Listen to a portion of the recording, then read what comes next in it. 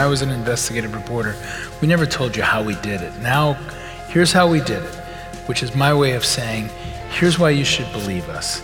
Here's how many people we talked to. Here's even the documents we looked at. Here's the reporter. Here's everything. I think the more transparent we are, which seems easy and obvious, but boy, we sucked at it until like 4 or 5 years ago. The more transparent we are, I think people will believe us if they see how we do it and if we're relentless in showing them. I'm Rebecca Hoogs, the Interim Executive Director of Seattle Arts and Lectures. You're listening to Sal on Air, a collection of talks from the world's best writers from over 30 years of Seattle Arts and Lectures. This conversation was recorded in March of 2019. Dean Baquet, the executive editor of the New York Times, and Jim Rainey, an award-winning reporter with the LA Times, spoke with hometown hero Timothy Egan about the importance of investigative journalism and the path forward for media in this political era. These veteran journalists discuss how investigative reporting has changed over time and what audiences expect and demand from the media today. They share challenges that reporters face when reporting from the field. We allowed ourselves to become mysterious, Dean Baquet says. As a result, people saw us as elites in an ivory tower. Jim Rainey agrees, adding, "When we go out now, it's not just what we write, it's how we conduct ourselves, how empathetic we are, and so, I think correctly, we have a lot to prove." These reflections set the tone for a lively conversation about transparency, credibility, and truth. With wit and honesty, they shine a spotlight on what the media can and should do better in an era of disinformation. They look to the future of newspapers, from print journalism, here to stay, they insist, and paid content, to podcasts and interactive digital storytelling. They also discuss ways in which journalists, young and old, mentor each other today. This is Sal on Air.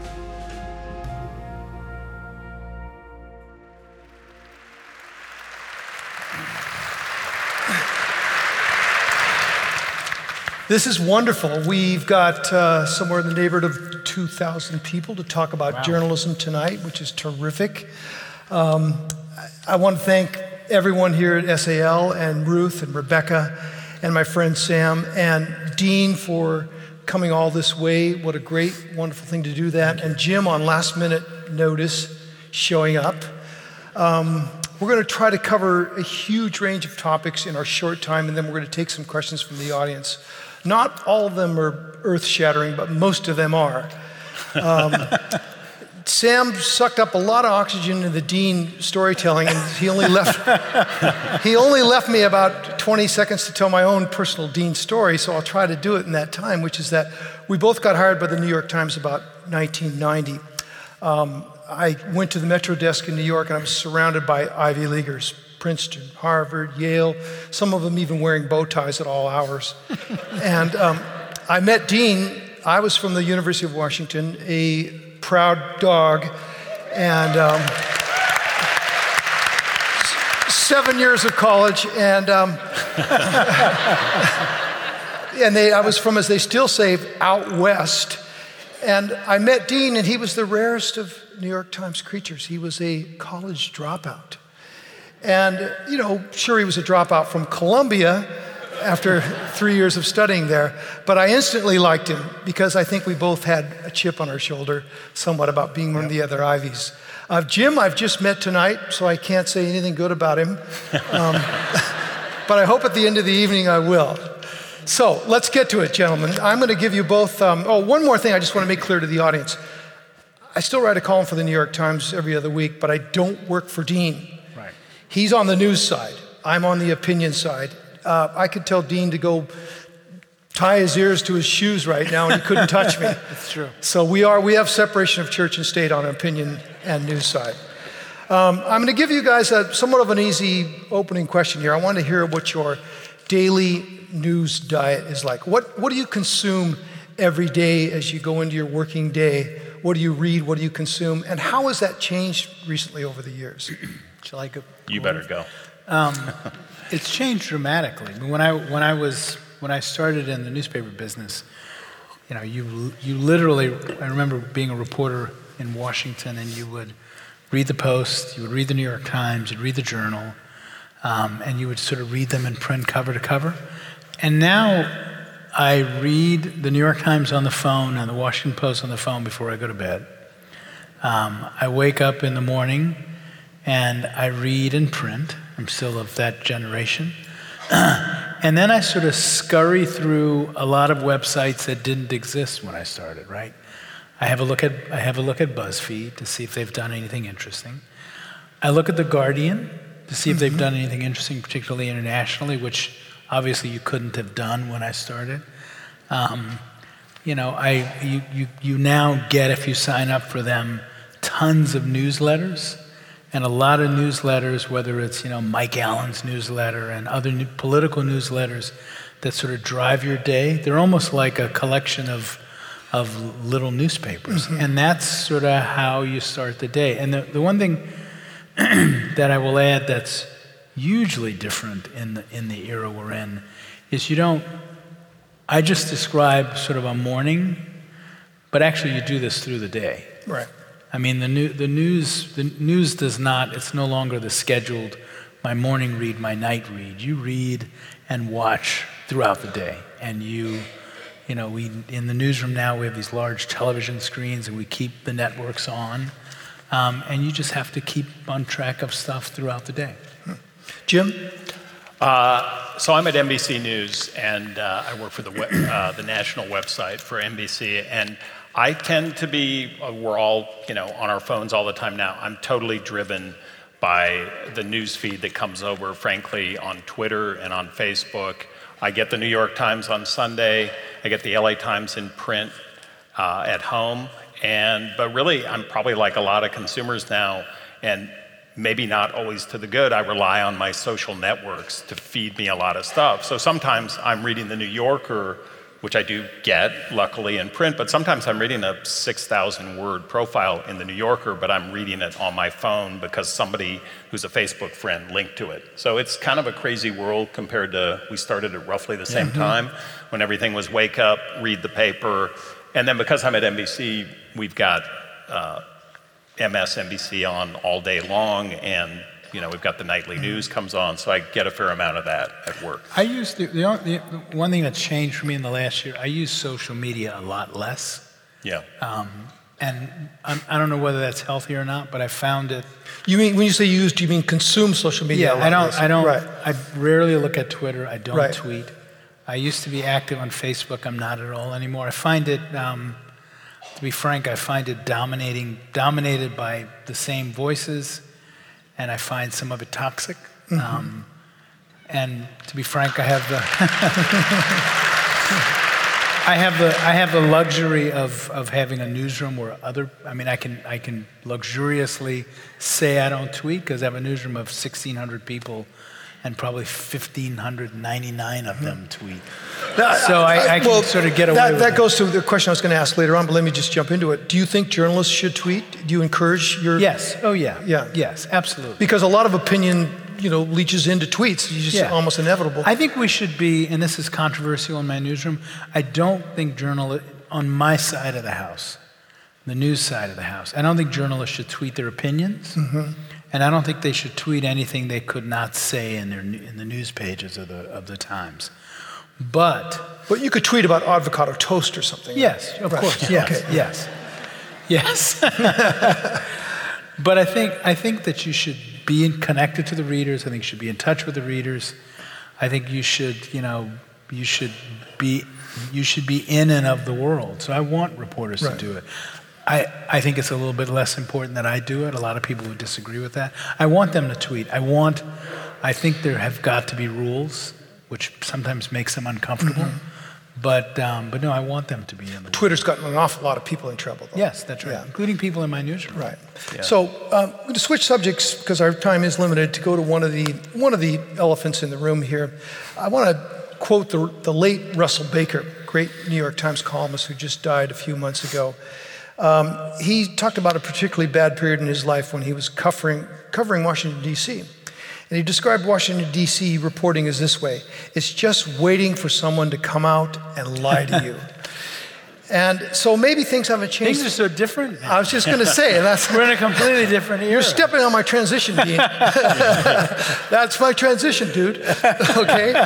So I was going to say, I mean, for all the lies of the Trump era, maybe things aren't that different. So I want to get into this. The Trump era presents both of you on this stage with real challenges as a journalist. One of them is whether to call the President of the United States a, quote, liar in the body of a news story or in a headline.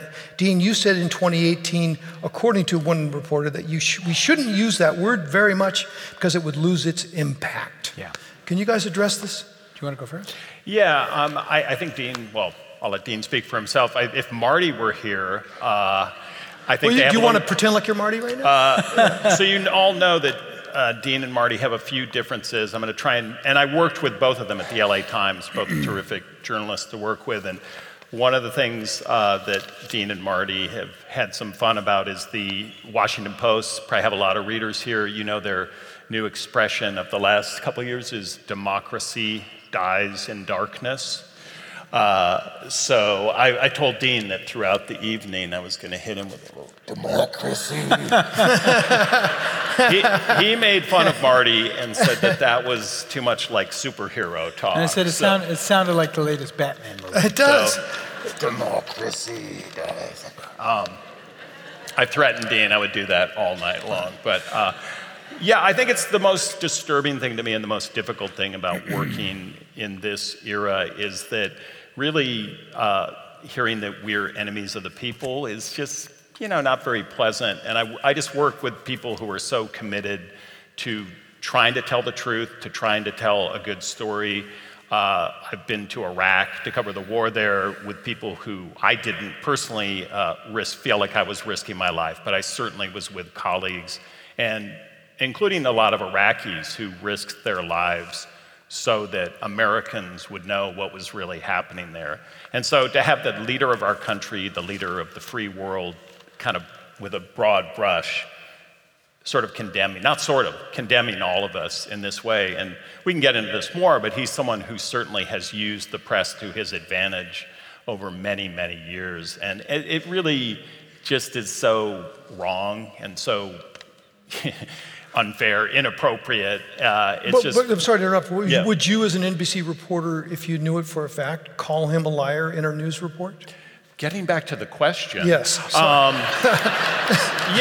I think I'm going to channel Marty. I think what Marty would say, and I kind of agree with him, and I think Dean has a little different opinion. Yeah. I don't think it's necessary in most instances to call him a liar. I think that suggests that you know his state of mind, and that when he says these things, for instance, when he repeatedly says that the last president of the United States was not born in this country, which, do you need to call it a lie? It was clearly an untruth, whether he was repeating it knowing it was incorrect or he's ignorant.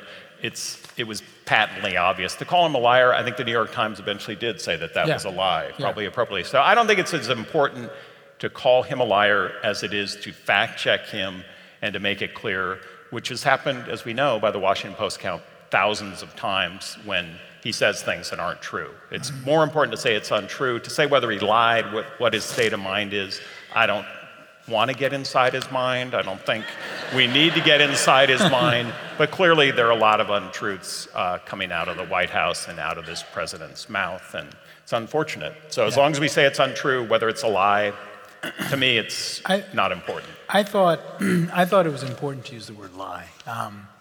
We used it. We used it, and and I'll tell you why we don't use it all the time. We used it in a case in which I think it was just clear. There wasn't a debate over the scale of it, and what it was even before he ran for president, Donald Trump said, not only did he say he didn't believe Barack Obama was born in the United States, he actually said he'd hired private detectives, and they were finding interesting things. And then at the height of his candidacy, after he won the nomination, he suddenly said, okay, I accept he was born in the United States.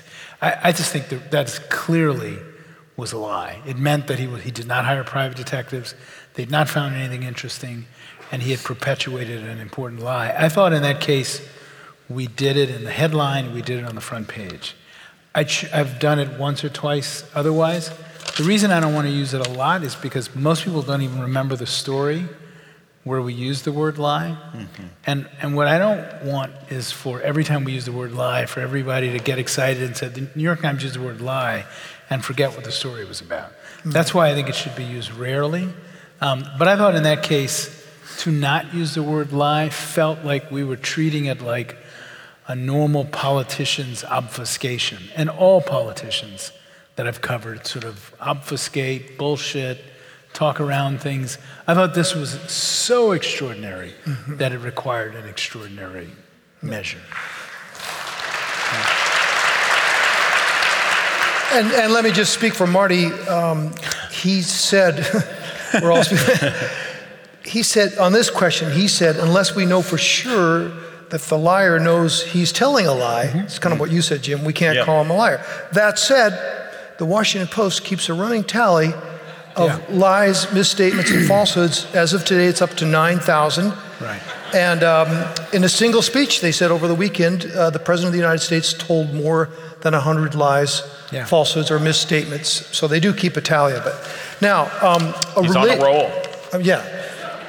A related question on this thing. There was a great piece in the New Yorker recently by Jill Lepore, and she said, quote, "The Trump administration has put a lot of people, including reporters and editors, off their stride. The present crisis, which is nothing less than a derangement of American life, has caused many people in journalism to make decisions they regret or might yet regret." Gentlemen, any regrets? He has thrown us off our stride. I think that's right. I think that we had, there is a narrative to covering a president. And it's, you have to have it. Remember, newspapers come out 7 days a week, and even the finest literature has a narrative. And you sort of develop a narrative around a president. The narrative includes, if the president gets up at a press conference and says, "I'm going to sign an executive order tomorrow," you say, okay, he's going to sign an executive order tomorrow. If the president says, "I just met with a world leader and he said X," you sort of say, okay, I buy that. This president has not always done those things that he said. He happened to arrive on the scene at a moment when the sort of digital life of journalism was fully flowered. So he had an ability to reach his own audience directly. And I think he has thrown us off our stride. Do I have regrets? Of course. There are things that I wish I'd done differently. I think we could have done a better job understanding the state of the country that elected Donald Trump. If I had that as a do-over, I would do it. And that was, the president has mentioned that. Yeah. And what he said about that is that the New York Times apologized. Which we didn't. Of course we didn't. Right. It's another on the 9,001. Right. Look, I don't think anybody quite understood how much turmoil the country was in, how much anxiety there was in the country, how much of a hangover there was over the financial crisis, how much people were angry with government for bailing out some and not bailing out others. I think, by the way, the rise of Bernie Sanders was part of that. That was a hint. The fact that a guy who describes himself as a socialist, who is an older man from a tiny state, ended up threatening the anointed Democrat, and the fact that Donald Trump arose. If you add those things up, the country was saying something, and I don't think the press quite was listening. I don't think we got it because we paid attention to our old narratives. Hillary Clinton was the anointed candidate. It's false that we didn't aggressively investigate Donald Trump. I mean, I edited some of those stories myself. We wrote the first stories about the way he treats women. We did extensive looks at his finances, but I don't think we quite understood the mood of the country. So if I had to do that over again, I would. Jim, you covered the media. Yeah. And do you think there's a similar sort of sense of regret, or do you think there is a sense of regret, forget about similar, with all other press outlets? I mean... Yeah, I think there is. I mean, I think we absolutely, and still, let's be honest, I've worked at the LA Times and NBC News now, and a couple other places. And most of the people in the room are from very similar worlds still. And I kind of wonder, I mean, Dean maybe could speak to this, that we, a lot of us are from the coast. I went to school at Berkeley, God forbid.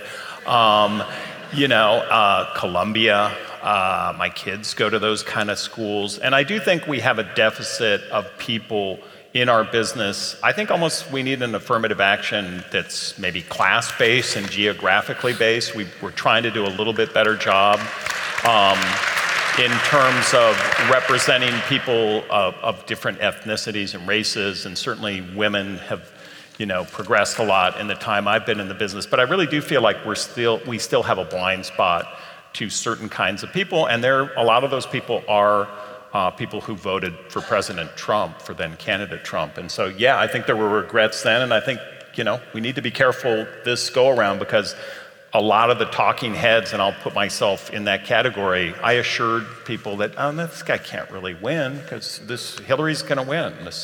And the country spoke, and he's the president, and I think he could well be reelected too. So, democracy. If I can tell, Mara told you every 10 minutes. Right. If I can, two. So I grew up in a Catholic neighborhood and went to Catholic grammar schools and Catholic high schools. And a few weeks ago, my high school honored me. So I went to an event in Atlanta, and a group of us sat down together at dinner before. These are guys I had not seen since high school. And I picked up my fork and was about to dig in, and one of the guys looked at me horrified and said, "We say a prayer first." And I put the fork down, and I thought, oh my God, this is the way I grew up. But I forgot. I've lived in half a dozen cities since then. I think we need to make sure that and I don't think those guys are, unusual. I think that's America. And I think we have to get better at understanding that America. And I think that we didn't quite have a handle on that America before this last election. Have you done anything going into the 2020 campaign to ensure that you could do that? First off, we did do, we went out intentionally and hired some people who had served in the military, right? That used to be easy, but now it's hard to find people who are journalists who've served in the military. We did that. That's a different perspective. We moved a reporter to Pittsburgh, we've added a reporter to write about religion, who writes about religion and the country in a rich way. And we need to do more over the next couple of years and move more people out in the country. And I think being out there is the only way we're going to get that. And I think that's the do-over I wish I could do. Yeah, and I think when you're out there in the country now, you have to be ready when you're a reporter who goes out to these places to talk to people who've been told that you are an enemy of the people and that you're not going to care about them. And so I feel like we all feel like we're a little bit on trial when we go out now, that it's not just what we write, it's how we conduct ourselves, how empathetic we are. And so I think correctly, we have a lot to prove. Some of it's unfair. I think the president's gone overboard, obviously, in attacking the press, but some of it's justified. A lot of us are from the coastal elites, and we're a little out of touch with the people who may decide the election. So sort of related question to this overall theme of derangement, that we're sort of off our game. We've had to rethink our things. There's a criticism from the other side that the press, the New York Times in particular, is now trying to be too woke. That among millennials, there's a feeling that we should take a side. This is a historic moment in the democracy, and we really so even I've heard people say even the sports page is woke now, which it probably is. It's doing stories it didn't do. Dean, I'm going to send this squarely in your lap. Yeah. This is like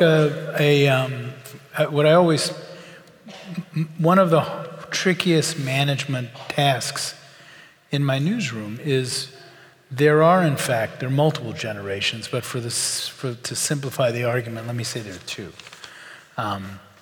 And this has happened before. In the 1960s, if you read the history of American newspapers, Abe Rosenthal, my successor many times ago, woke up to a newsroom of people who thought Vietnam was terrible and wanted to say it, who thought that that the civil rights movement was something they wanted to participate in personally. So this has happened before. The difference now, the profound difference, is because journalism and the way we distribute journalism has changed. It used to be those kids, if you will, came into newsrooms and you could say to them, be patient. You know, I was like this when I was your age. Here's what's different. They know stuff I don't know how to do. They grew up in a world where news was distributed on the phone. They think about stories differently. They see the world differently. I need them. I need their brains. I need their worldview. I need their comfort with the phone. I grew up in print. That's still part of who I am. So I got to figure out a way to make them. I have to figure out a way to not be arrogant and to learn from them, because I think they have things to teach me. And I have to make them understand that we have things to teach them. But I also have to have them understand that there's certain core principles that won't change. There's a lot we should change, and I would be a moron if I said, be like me. But there are some core principles. One of the core principles is we're independent. Another core principle is we have independence from the opinion side of the house. And we believe in that. I think it gives us more power. I think it gives us more authority. We did a series of stories a few months ago about Donald Trump's finances that essentially proved that he and his father committed financial fraud over the years. If that story, I radically changed the narrative. That's right. The foundation narrative of the Trump family. That's right. If that story had been published in a news organization, no matter how respected, that was seen as a purely left-leaning news organization, it wouldn't have been taken as seriously. And I think that's why I have to hold on to the independence. I need people from all parts of the political debate to read us and to believe us. And the only way I can do that is by telling some of these wonderful young journalists who I need that there's some things they need to learn from me, and that's one of them. So. Jim, you have any thoughts on the woke?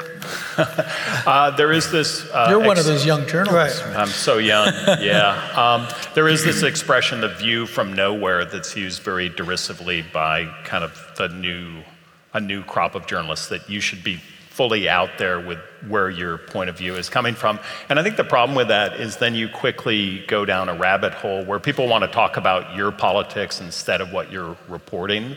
There's a guy who's, I think is he on CNN? Hugh Hewitt, who you may be familiar with. And I wrote something a few years ago about a blogger who happened to be a good friend of his, and he invited me on his radio show. And he spent the first 10 minutes of the interview trying to find out if I was a gun owner. I surprised him by saying yes, I owned a few guns.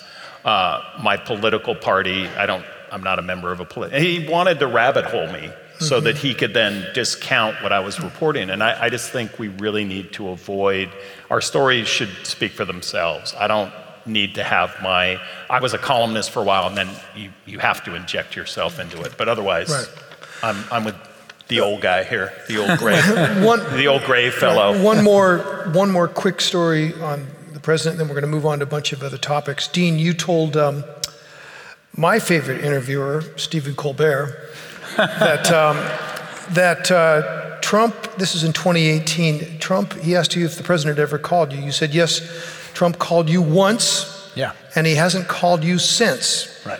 Has he called you since? No. Jim, has he called you?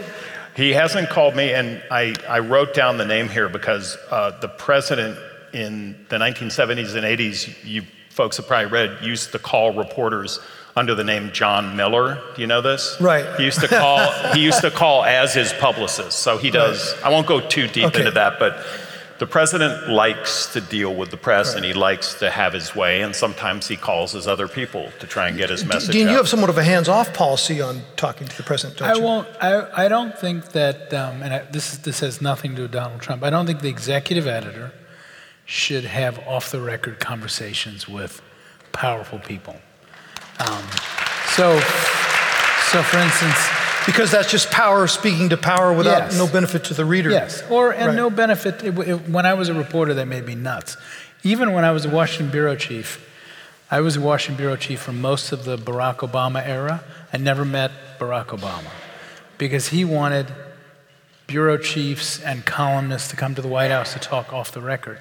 I don't want to know stuff that the readers can't know. I also don't want to be, especially in my current job. I mean, look, I get that executive editor of the New York Times is a powerful position. I don't want to be in the world of like rubbing elbows with powerful people. I don't want to do that.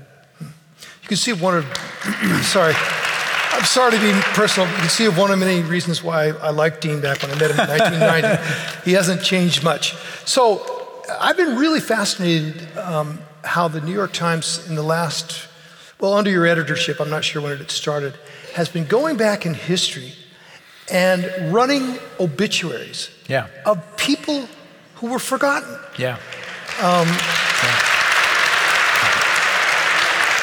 They may have been overlooked because of race. They may have been overlooked because their achievement didn't fit the context of the times. They may have been overlooked because they weren't powerful and poor. They may have been overlooked because they were gay and there was a mark against them. Whatever. But it's really interesting to me, as someone who loves history, to read these things now. My question is not to give you, praise on that, which although I do, it's to have you thought of stories that you've missed. I mean, the New York Times famously missed the Holocaust, but so did everyone else. The Gene Roberts, who was the managing editor of the New York Times when I was national editor, he said something profound in an interview. He was asked, "What's the biggest story the American press missed?" And he said the American press missed the story of the migration of black people from the South to the North, which is probably one of the most profound moments in American history. They missed it because there was nobody in newsrooms who had relatives who were migrating. I think that's a huge story we missed. I think that, use the example of the Holocaust. I think we miss, and we're better at it. I should say one thing. Journalism is significantly better than it's ever been. I honestly believe. There are some giant holes which we should talk about. I think local journalism is in crisis.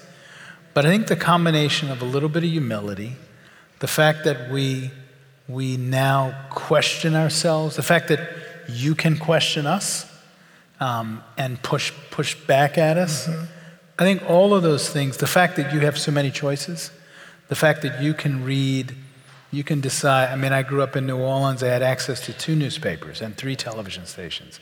That same kid growing up in New Orleans could decide to read The Guardian, Der Spiegel, if he speaks German, anything he wants to. And I think that has made us humbler and better.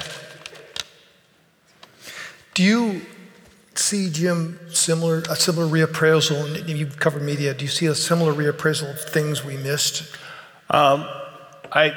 I think one story, I hate to hop completely on the love train for the New York Times, but it's okay. It's a good train. It's a good train to be on. It's good. I'm not begging for a job or anything.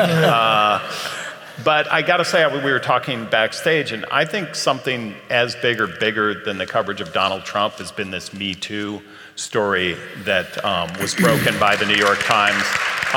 So I took an unfortunate little sojourn. I left the LA Times 4 years ago. I went to Variety, trade publication covering Hollywood. I'll tell now that my editor never revealed in public. My editor said, Harvey Weinstein, figure it out. He's a sexual harasser. Everybody in Hollywood knew. I went after it for several months, and I didn't do what the women at the New York Times did and break that story. And actually, interestingly, I went to my editor and said, I think we might need a woman to be involved in this, because I'm just some white dude calling saying, tell me about one of the most horrible things that ever happened to you. And we called some of the women who eventually came out, and I just want to, in terms of stories that was missed, that story not just in Hollywood, but in society was missed for a few millennia. Yeah, and actually, Dean. And so we're going to get to Dean later. I'm sure there's some weak spots, but I think that's a major achievement. It may be more important than the work being done. I wanted to ask Dean real quickly. Yeah. Me Too has clearly, on any objective analysis, been a cultural shift. I wouldn't call it a cultural moment. I'd call it a tectonic shift. Yeah. Do you want to talk about that and what it's like to see that thing develop out of a newsroom? You know, it's funny. I had no idea it was going to have this impact. We had done a story. I had assigned a story.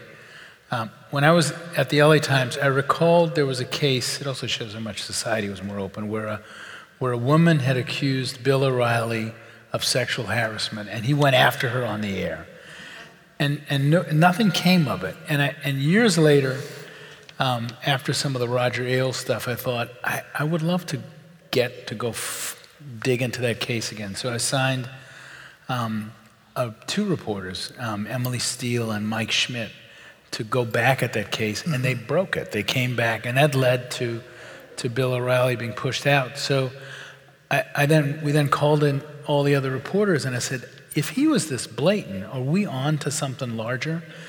So Harvey Weinstein's name came up within like 2 seconds. And they dug and dug, and I did not think the story was going to quite have the impact that it had. I thought it was a great story. I was excited about it. We had an argument in the middle of the story in which I was wrong. I told the report, we knew the New Yorker was working on a similar story. So the reporters believed they needed some movie stars in the story. I thought, no, we don't need movie stars. Let's just do the story. And just before we were supposed to publish, Jody Cantor, one of the reporters, came into my office, as I recall it, and said, Ashley Judd had just agreed to go on the record. And that transformed the story. And what I didn't understand was that readers saw movie stars in the story, and they thought they were more likely to believe it, and the movie stars themselves had some power. They could relate to them. And I think that's one reason the early stories had so much impact. And to me, I thought it was a really good story. I did not think we were starting a society. So now there's trickle-down Me Tooism. You see it at the factory floor. Yeah. Yes. In fact, one of the stories we did, after doing Harvey Weinstein and others, a couple of reporters came in and said, we do not want this to look like a phenomenon that just affects wealthy movie stars. So we actually went and focused on a couple of factory floors, auto plants in the Midwest, and of course it was worse, right? It was like, repeated. It was awful stuff, and but I did not expect it to be. And that's in a case where everybody in America could tell you an example. No, that's right. It was the great whispered thing of United States culture, and yet it didn't make its way into newsrooms. And it's shocking once we got into it. It is one of those stories, as Jim said, that it's shocking that it went on for so long and nobody wrote about it. So I want to let the audience know, if you've got questions in your program, there should be a little pull out there where you can ask your questions and hand them to the side, and we'll save some time here shortly to ask some of these audience questions. It's time to beat up on Dean, actually, a little bit. Come on. Can we beat up on Jim? We'll get around to Jim beating up. First, we're going to beat up on Dean. Okay. This comes from the Columbia Journalism Review that we're talking about coverage of Hillary Clinton's emails in the last campaign. And they said that the New York Times, let me make sure I get this right here, spent, here it is. In just 6 days, the New York Times ran as many cover stories about Hillary Clinton's emails, 6 days, as they did about all the policy issues combined in the 69 days leading up to the election. Comment on that? Yeah. Just an apology. right? Exactly. Probably I'm sorry, Dean. I set that up a little. On bended knee. Right. It's not like you haven't heard this. Yeah. No, this is the point in the program, whenever I've done this, where people get mad at me, but I don't think we overdid the story of her emails. At least you know enough to tell people they're going to get mad at you. I mean, you have to remember two things. First off, we had done a tremendous amount of investigative reporting about Donald Trump. Secondly, the Justice Department, under Jim Comey, who everybody now loves, was conducting a serious investigation of Hillary Clinton's emails. And in fact, I will point out, by the way, that the first stories about what was contained in the emails, we didn't write about it early on. I was a little reluctant. But everybody, there were revealing things in her emails. Her emails showed, for instance, just how the speeches she gave to corporate clients, to big companies that wanted to hear her speak, that's newsworthy. They showed turmoil in the campaign, that's newsworthy. It's easy to sort of rewrite that history and not remember that stuff, but those emails were newsworthy. And there was a criminal investigation into her emails, and I don't know how we could ignore that. Well, the criticism was not that it wasn't a story. Yeah. The criticism was that the New York Times was excessive in its coverage of it, and it gave, No, I understand that, but I honestly, I've looked back at it, and I think I have a track record for owning up to it when we get it wrong. I think you have to put your head back into the moment. We didn't know what Comey was going to find. We didn't know and he, in fact, it was a harsh criticism of her. I mean, he said that he went after her. So I think in the moment, I actually don't regret that coverage. Mm-hmm. And I know that makes a lot of our readers unhappy, but I've looked back at it and I don't regret that coverage. Jim, you covered the press, including you once covered the Los Angeles Times when Dean was the editor. Here's your chance to give us a fair and balanced view of how the New York Times covered Hillary Clinton's emails. Yeah. You know what? One thing that I want to say that the press, I think, does a really bad job, and a lot of you probably watch, I'm at NBC, MSNBC, CNN, Fox. I think the thing that the panelists never do on those shows is say they don't know. And I honestly don't know. I mean, I hate to punt, but I honestly don't know about Hillary's emails. And I think the thing that a lot of you have problems with is that the timing of this coming as it did, not the coverage, but a lot of the revelations late in the campaign. And it just seemed to completely distract from a lot of other things. That's sort of politics. Maybe that's another story. But I don't have an up-close view of what the New York Times did. And I'm really not punting because I'm scared of Dean. I'm not scared of him anymore, but I'm gonna punt on that one. Let's talk about Facebook for a second. Pew in 2018 found that 43% of Americans reported getting some of their news through Facebook. This at a time when there were that inflammatory emails from Russian bots or from Russian agents themselves reached 143 million Americans. I'm going to sort of bias by asking this question, but how much of a threat is Facebook? I guess I should say, is Facebook a threat, but how much of a threat is Facebook? I don't, I'm not convinced that Facebook per se is a threat. I think that people have used Facebook for evil purposes, obviously, including the election.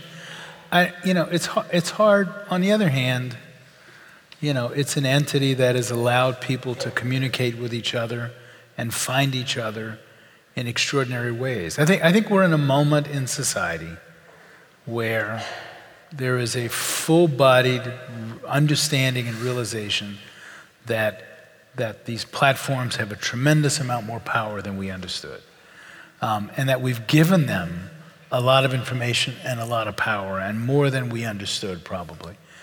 But I also think that the reckoning for people, for the country, is we also got a lot in exchange. And I think that I think we're in the middle of a very important debate, and as like all important debates, we should have had it 5 years ago, which is, are we willing to, give up the things we gave up and give them the power they have now in exchange for the benefits that we got. And I don't think I think that's a very sober and compelling debate. And I don't know what the answer Facebook is. has hired in excess of 1,000 people, they say, for fact-checking for the upcoming presidential election. Do either of you think that if hiring 10,000 people to fact-check could keep Facebook from being, quote, a disseminator of toxic information, as one critic said? There have also been mass killings because of toxic Facebook community. I mean, I have to push you a little bit on this because it's more than cat videos, as you know. I'm not. I mean, I said myself, I try to stay away from the platforms because I do find them often toxic. I think it's a great step that they've hired fact checkers. I think it's a great step that there's an understanding. I mean, the most profound thing that's happened is that Facebook, and particularly Facebook, has accepted that it's not that it has an editing function, that it has an editing role. They denied that for a long time for a variety of reasons, including legal reasons probably. I think owning up to the fact that they do have a role in disseminating information is a big deal. It's important. I think they're learning that's a hard thing to do. I'm not in the position. Maybe my news chops keep me from being too condemning. But society has gotten a lot of good from the platforms, and I think society has not stopped and said, "Wait a second, let's figure out what the balance is." And I think that, to me, is the largest story of the next couple of years, is that debate. You get a lot of, you get a tremendous amount of value from being able to connect with your friends. You get a tremendous amount of value from being able to buy things through the platforms, and it's more convenient and it's easier, and you give something up to get that. And maybe the country needs to just have a debate about that balance. Okay. Jim, you have a view on that? Yeah, just quickly, I think ultimately we've all got to take response. I know we're here to judge journalists, but I think the audience has some responsibility, and I think all of us have to be editors of our content now, and we have to be much more skeptical than we've ever been. And when we find things on Facebook, we need to trace them back to the original source. And there's a thing called the News Literacy Project, which a guy named Alan Miller, who Pulitzer Prize winner from the LA Times, started. He's now out all over the country in his project in middle schools and high schools, teaching young people how to look at content and how to judge it, how to trace it back to the source, to know what's verifiable and what's not. And I think we've all got to take some responsibility as content consumers. Okay. Yeah. So this gets us into a related issue of trust and how much the public trusts what the press does. Now, you've all seen these polls that showing trust of the press has gone consistently down. Now, let me just say as a caveat, when you ask people what they think of the press, it could be everything from Alex Jones's InfoWar to the New York Times. So it's a really broad thing. That said, as I said, trust has never been lower. And again, a CGR report just this week said 60% of respondents think that sources pay journalists. Right. Not journalists pay sources, but sources pay, which doesn't make any sense at all. It doesn't. I don't know where that came from. But doesn't that tell you we have a problem? Yeah, we do. The press just doesn't understand what everyone here does. Yeah, I think there are two reasons. One reason is large and societal. Your newspaper, when I first started in journalism, provided 10 things to you for much of the history of America. Of those 10 things, 8 weren't controversial at all. It told you whether you needed an umbrella. There was no Weather Channel. It told you whether your local team won and how they won. It told you whether your high school team won. It told you, whether the stock market was up or down. It let you know if you wanted to buy a truck, where to buy the truck.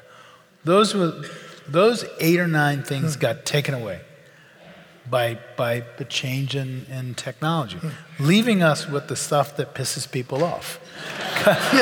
Coverage of politics, coverage of government, all the benign stuff is gone. People hated their newspapers in 1959, I promise you. but they still needed to know whether or not to get an umbrella. Now, here's the part that's our fault. We allowed ourselves to become mysterious. We didn't connect to readers. We assumed they understood our language. We were a little arrogant. We said, trust us. We're the good guys. We didn't try to explain ourselves. We didn't tell them how many reporters we had out in the world. We didn't help them understand we're human beings with flaws, strengths, and we're struggling to cover a complicated world. And I think the result is they saw us as elites in an ivory tower. And one of the things I've tried to do, it's the reason I agreed to do this documentary that was a little scary, where we led filmmakers in the newsroom. I wanted them to see that Maggie Haberman, who covers the White House, is not somebody lives in a penthouse that she's like a parent with kids. I wanted people to understand how hard we work, how much we spend hours and hours trying to get it right, and I wanted them to see the faces of reporters doing work. And I think we failed to do that for generations, and I honestly believe if we're extremely transparent, show people our work, explain to people what we do, tell them who we are, that we will win people over. I honestly believe that. Okay. I'm going to start with Jim on this, so if you want to respond to that, you can still jump in at the very end. But I'm going to start with this. I'm glad to see he did it well. I'm glad to see some audience questions on this, because I had this on my list as well. The New York Times is doing fantastically well right now. By all measurements, the stock is up fourfold, the revenue is coming in, so is the Washington Post. But it's not the case for the rest of the press.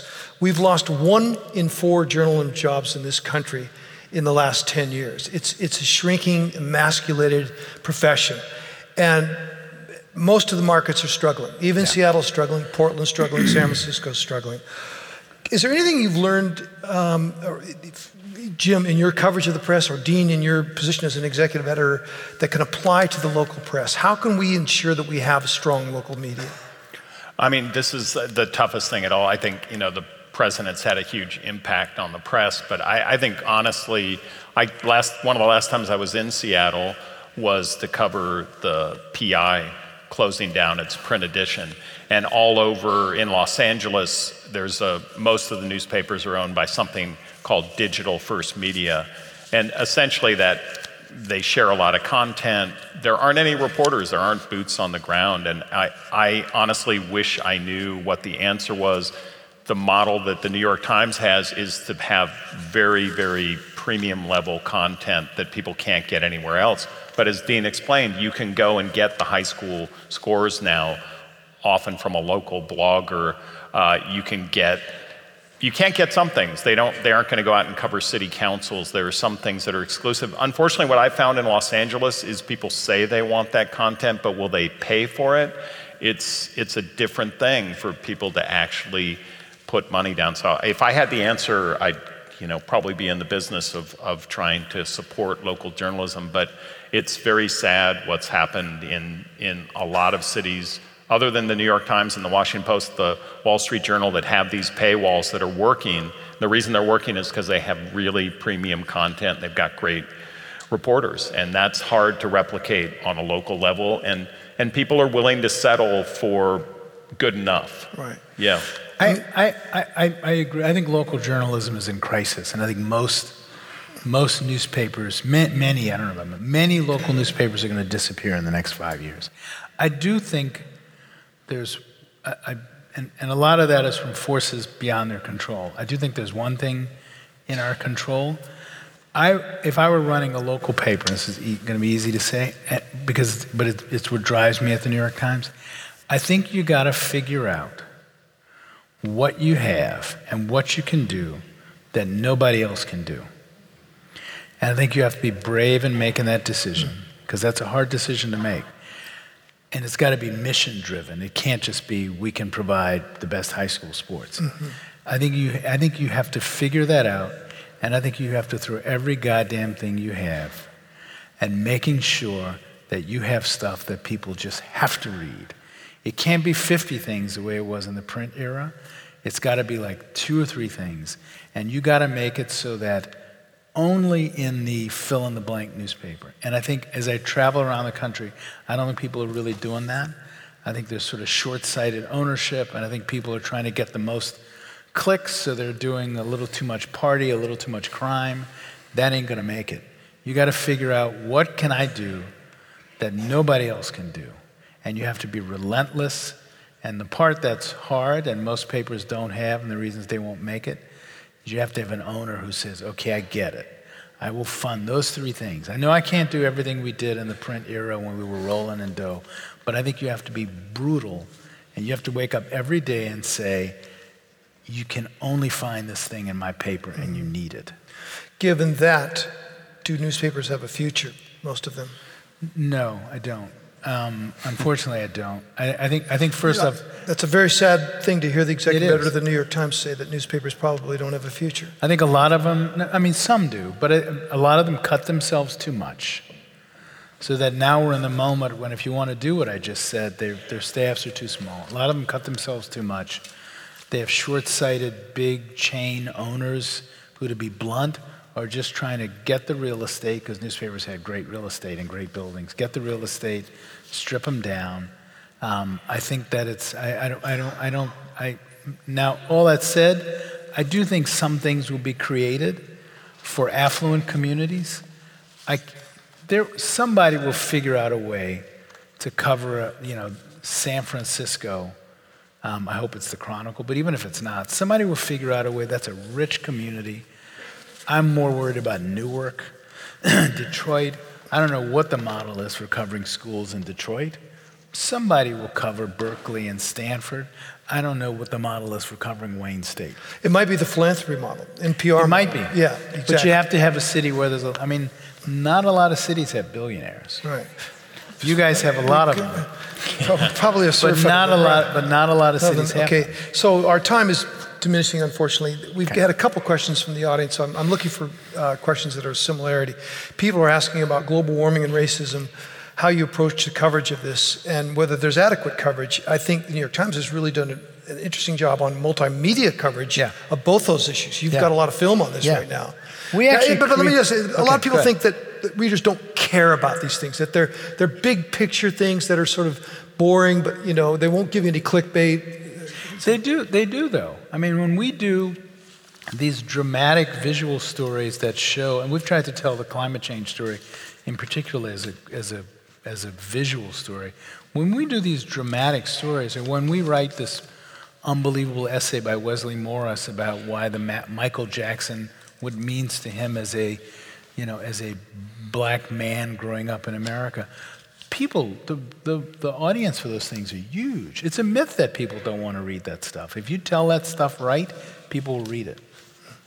Jim, you're in the visual medium. What do you think?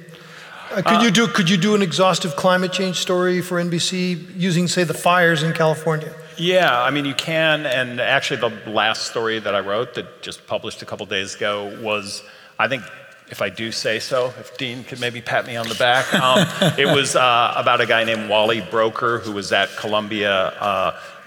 He was essentially the guy who named global warming, the first one to use that term in an academic paper, one of the foremost climate scientists in the world. He, almost on his deathbed, held a last conference call with a lot of his colleagues, also renowned scientists, and essentially told them, kind of left him this dying message that they needed to start thinking about something called the Pinatubo strategy, which is essentially trying to recreate the effects of a volcano by pumping sulfur dioxide. This is where we are, folks. Pumping sulfur dioxide as much as came out of the volcano at Mount Pinatubo in the 1990s. And I think it was, to me, kind of an amazing story. The guy that almost invented climate science, he died about a week after he gave this talk. In fact, got sort of out of his deathbed to tell his fellow scientists what he thought they should be looking at and how severe a situation we're in. So it was a human story about this guy that I think made climate change, which I think for a lot of people is sort of impenetrable and so scary you don't even want to hear about it. I think you can tell it in that way, and you can tell it with visualizations like Dean's talking about, and make people care about it by bringing it kind of right down to the ground level. Question from the audience. Please define the battle plan to defeat, quote, fake news for newspapers and news consumers. Yeah. And just real quickly, the etymology of this term fake news just a few years ago was, well, Russian bots distributing fake things. Now it started out, our president used it for things he didn't like, and now I hear it from the local sheriff in Eastern Washington. Yeah. He doesn't like a story and he says it's fake news. It's become almost an all-purpose. Yeah. I think the answer is back to the trust answer. I think it's transparency. It's like, here's how we did the story. We never used to do that. If we did a big story, when I was an investigative reporter, we never told you how we did it. Now, here's how we did it, which is my way of saying, here's why you should believe us. Here's how many people we talked to. Here's even the documents we looked at. Here's the reporter. Here's everything. I think the more transparent we are, which seems easy and obvious, but boy, we sucked at it until like 4 or 5 years ago. The more transparent we are, I think people will believe us if they see how we do it and if we're relentless in showing them. Mm-hmm. Do you run into fake news, Jim, when you go out there and people say, oh, you're from fake news? Yeah, everybody is concerned. I went to cover the big fires in California, and when I first said I was from NBC, which is one of the, I think, the 4 named sources of evil from the White House, you know, the first look on their face, this was in a lot of the area burned and the campfire was white, working class. And I had to kind of show them that, look, I really am concerned that you've lost your home. I think when I actually went and helped them find, in one case, I helped some family members find each other. They looked at me like, oh, you're okay. But I think they almost, when I first said NBC News, I felt like I had to overcome a lot. And I think the term fake news has become kind of meaningless because of its overuse. The sooner we can retire it, the better. Yeah. I don't think it really means much anymore. That's why I talked about its etymology, how quickly it went from one thing to the other. Exactly, Question from a member of the audience. I was interested in this as well. Thank you, audience member, because I wasn't going to ask it. Please have Dean or Jim comment on the New Yorker article, this came out this week, on Fox News and the Trump administration being united as one voice. For those of you who didn't see it, this was a piece by Jane Mayer in the New Yorker, 11,000-word piece, where she basically detailed how not only did Fox News hosts call in on policy meetings at the White House and then comment on how great the policy is, but the president ranks the Fox News hosts from a scale of 1 to 10 on how sycophantic they are. Sean Hannity's a 10, and Steve Doocy's a 12. The story also said that they had the story of Stormy Daniels, which arguably could have changed the election, of Trump paying off Stormy Daniels. A Fox News reporter had figured it out, and the story was killed, according to the New Yorker story, because Murdoch said, we want Trump to be elected. I thought it was a really good piece. I think it's an important line of coverage. I think we should all do more on it. I think the role of Fox News, not all of Fox News, right? I mean, but the role of Fox and Friends and Hannity is, I imagine, picture Watergate if there'd been a Fox News. Picture Watergate, and if you go back and look at the histories, Watergate lasted years. Watergate wasn't like break in and it's over. 14 months. Yeah, picture Watergate with a Sean Hannity and a Steve Doocy protecting the president. It is a remarkable moment in American culture. And I think that was a great story, and I think it's worthy of more examination. Okay. I want to get a question here for the attorneys in the audience, and I know there are some. Thank you for coming. It was sort of an overlooked story, but Clarence Thomas, Supreme Court Justice Clarence Thomas, recently criticized the landmark Times versus Sullivan ruling. Just for those of you who don't know, everything we do in discussion of public figures flows from Times versus Sullivan. It basically gives all of us, whether you work in the neighborhood blog or you're the New York Times, the right to write freely about public officials, elected officials, anyone who's a public figure. It says if you say something wrong about them and they sue you, they have to prove that you committed actual malice, which is defined as knowing at the time that you were printing something false. Thomas says, and the president has said this as well, that Times versus Sullivan should get a second look. That would be frightening. The naive, the part of me that thinks it's hard for me to imagine John Roberts, and it's hard for me to imagine that protection will go away. Maybe that's because it's such a scary thought.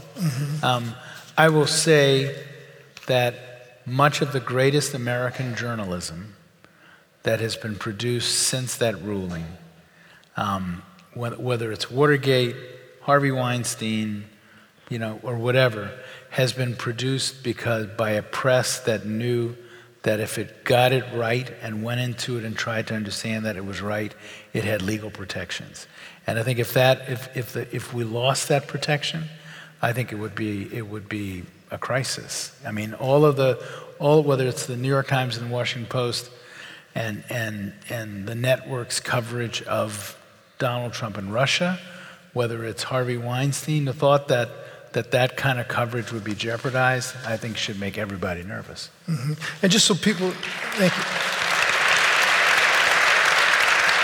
So people understand, this ruling applies to public officials, yes, public that's right. figures. That's right. If your average and all citizen, the people I mentioned are public figures. Right. So if your average citizen is libeled, that person has much more strength to go after a news organization. The court's ruling was they wanted there to be a vigorous, debate back and forth. Right. So, unfortunately, time is slipping through the hourglass here, but I want to ask both of you, and I'm going to start with you, Jim, because you were once a press critic. Go into your crystal ball and tell me what the New York Times will look like 10 years from now. Well, I won't be there. I mean, I think Will Dean still be there? No. Dean will be forced into retirement at 65, I think. That's ageist, Dean. He's 12 years from that now, Right. 13. No, I think some of the things the New York Times is already doing are amazing, like The Daily, the podcast from Michael Barbaro. If you haven't listened to that, check it out. I think we're going to have a lot more of that. As someone who has lived and reported, you can pity me, in Los Angeles most of my life, you spend a lot of time in your car in traffic, and to not have a vehicle for the LA Times, which they're really trying to work on now, to talk to your audience when they're at the best time to reach them. So I'll just say that's one huge thing that us transitioning into these other media, I think, is really important, because I hope the print paper is still there. I still like getting my print New York Times on the weekend and the magazine, and you kind of settle in and do your thing. But I think it's hugely important that the New York Times, and I think the audience for that has a huge staff that runs it, right? Yeah. I hope you're making money on that. Yeah, no, we are. But it's a great thing, and I think all of us in the media, New York Times, and even some of these local papers that are having problems, if they can figure out a way to use new technology like that, we've got to reach our audience, because we're the only ones who are really seeking out the truth and trying to bring this to you. So, podcasting, for one, for starters. It'll be dramatically different. I do think that print will be around for a long time to come. The phone is going to be even better. It's only going to get better. It's only going to get faster. It's only going to get more compelling, more visual. It's going to get personalized. And I don't mean personalized in a way that scares people. I mean, it's going to be personalized in a way that a huge chunk of our audience is now international.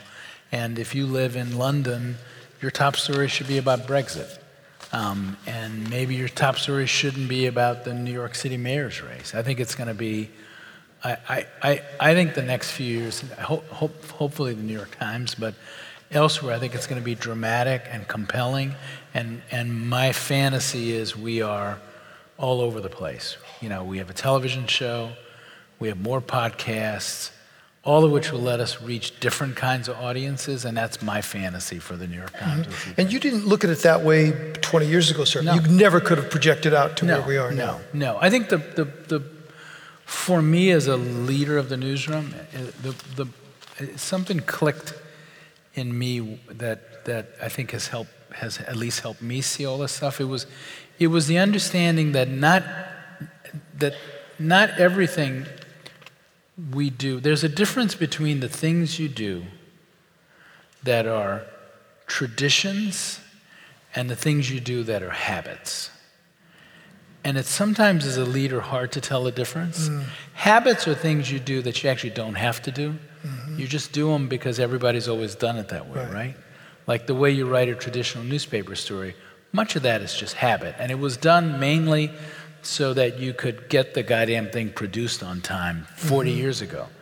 That's habit. Tradition, that you have a mission, that you have a moral obligation to society, those you hold on to.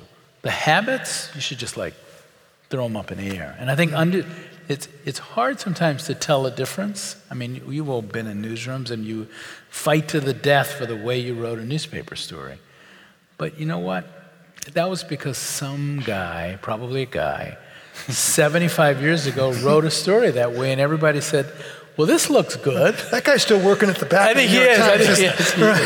And I think understanding that, once you accept that it just, the world opens up dramatically. You can just try all kinds of new stuff. On that wonderful note, I want to thank Dean and Jim. And thank you. Thank you, gents.